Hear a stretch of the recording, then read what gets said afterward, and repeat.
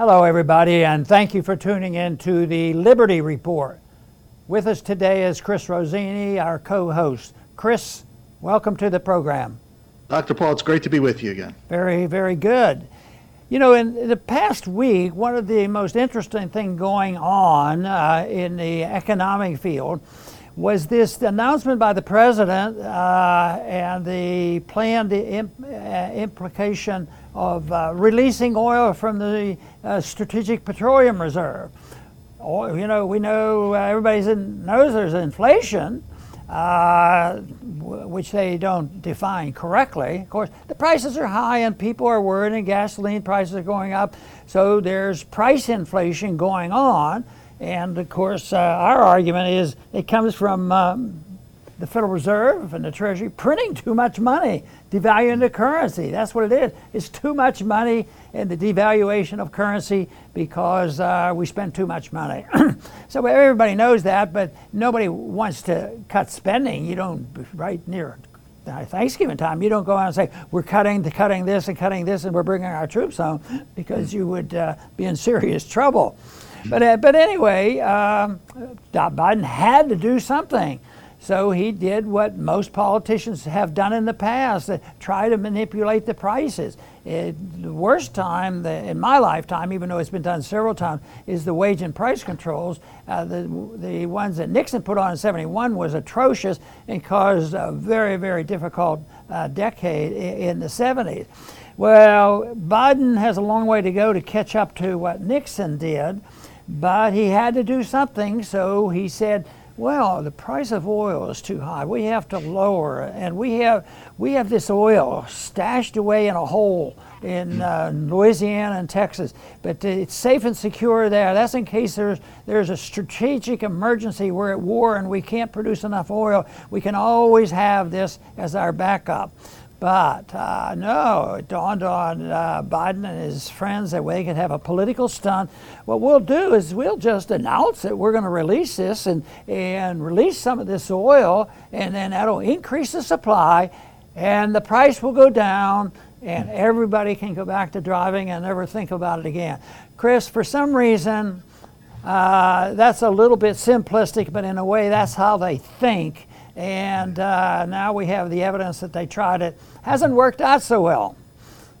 No, and you know, Dr. Paul, the oil is a political commodity, you know, kind of like medicine. Government is intertwined. It's a web of government and big corporation cronyism.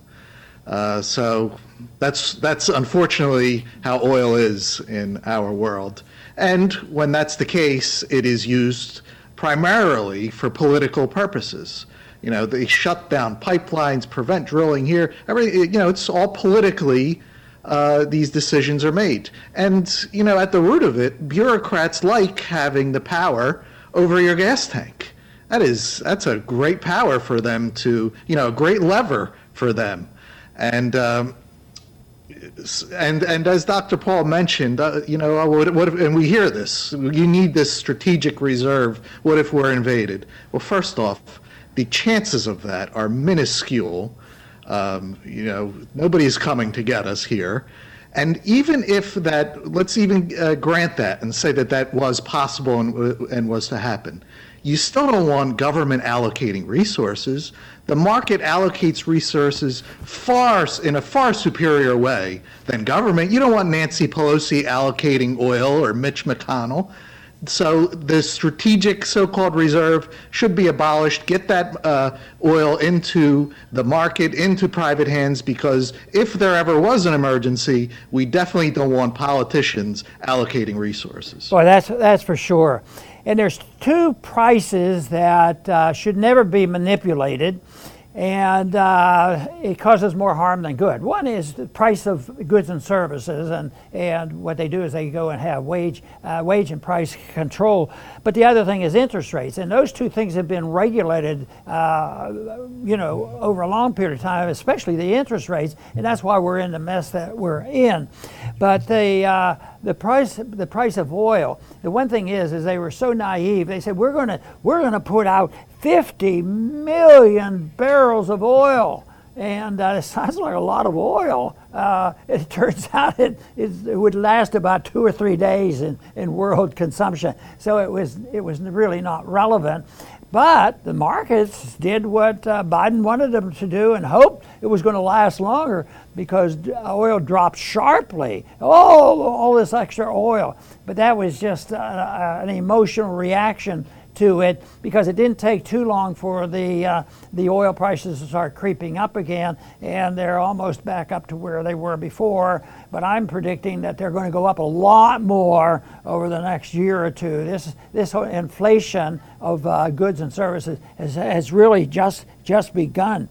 But and oil, of course, is going to be a very important factor there. And when prices do go up, and that's why they thought if they could keep the price down, but they can't do it. It interferes, and on long term, it's going to be much worse by them messing around, because the supply should be dealt with by prices, and if the prices are going up for various reasons, if there was a market reason, it'd be different. But if it's going up for political reason, that's a bigger problem, because they want everybody assumes, well, it's the government's fault, and the government has to do something about it. Yes, and this is good for them to.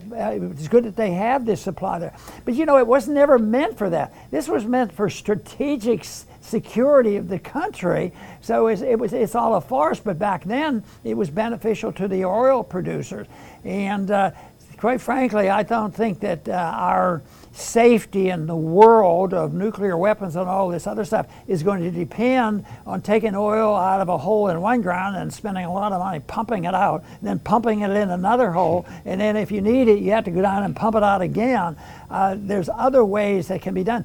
We achieved a lot of that economic activity during World War II, and they didn't have to have a strategic reserve. But anyway, it's there. I don't think it really adds to our security, and it's become a political tool, which we don't need another political tool. So long term, I suggested, and I actually voted against it when I was in Congress, and we have a storage area here not too far from where I'm speaking. It is in the congressional district, and they go and carve big holes in the salt domes and pour the oil in. But it's a political tool only right now, and it should be sold off, and maybe someday we will wake up.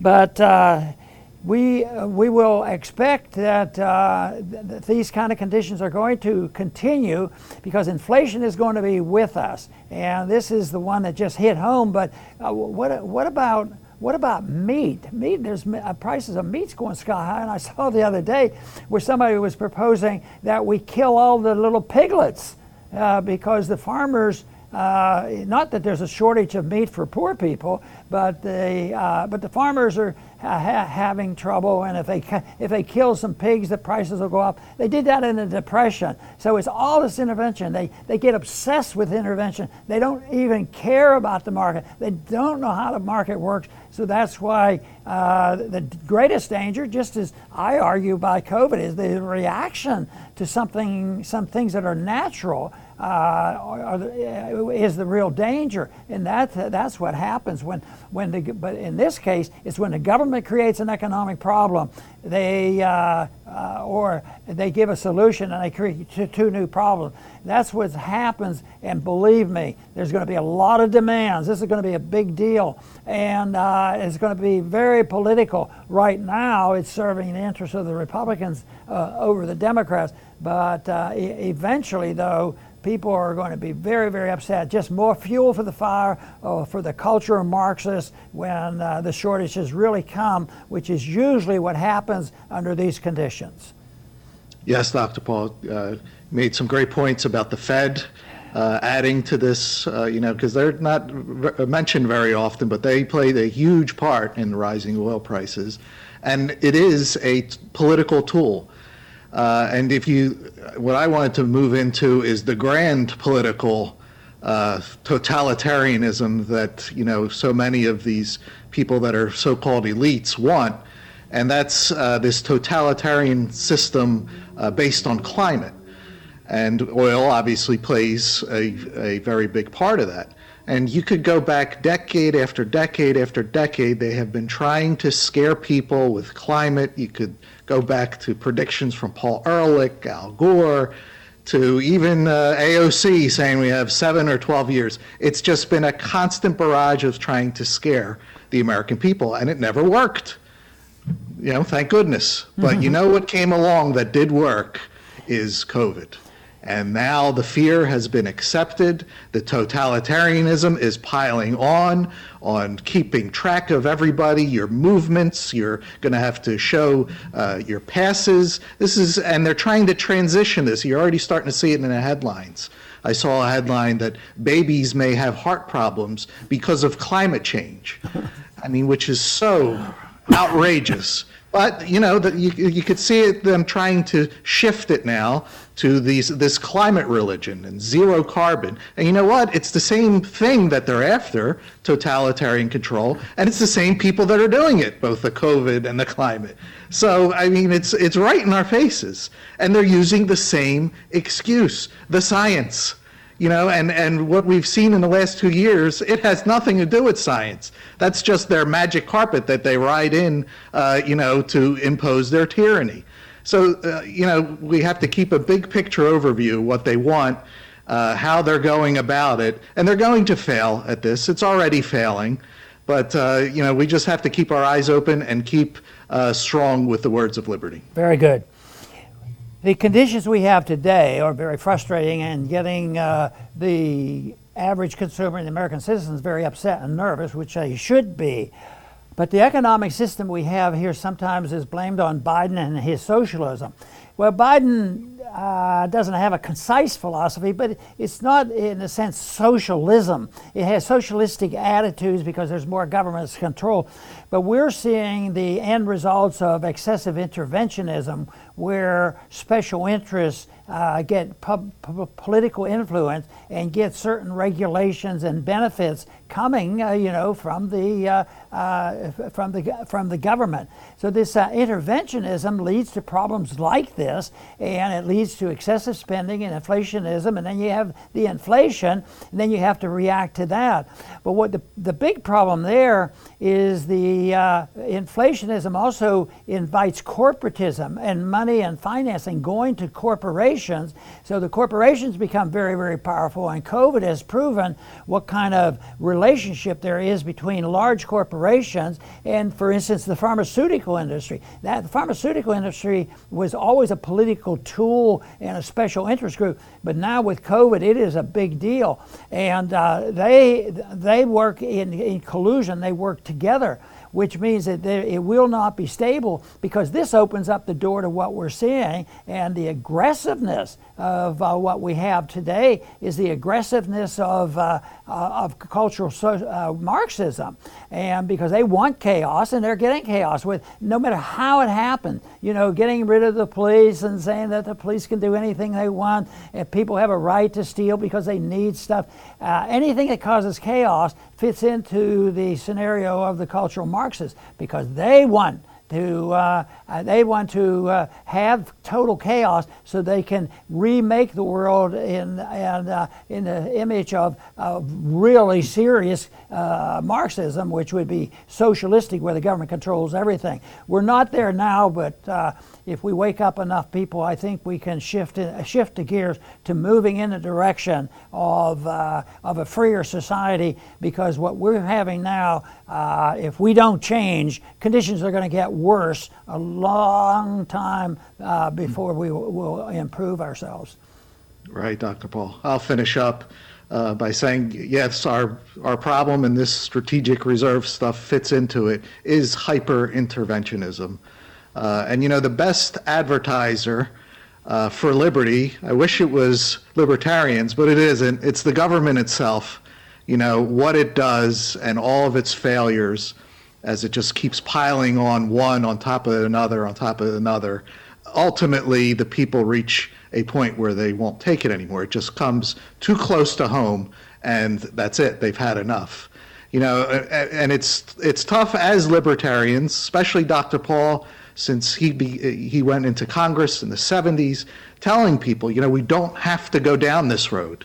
You don't have to be okay with this, with the money printing, with the wars, with the interventions everywhere.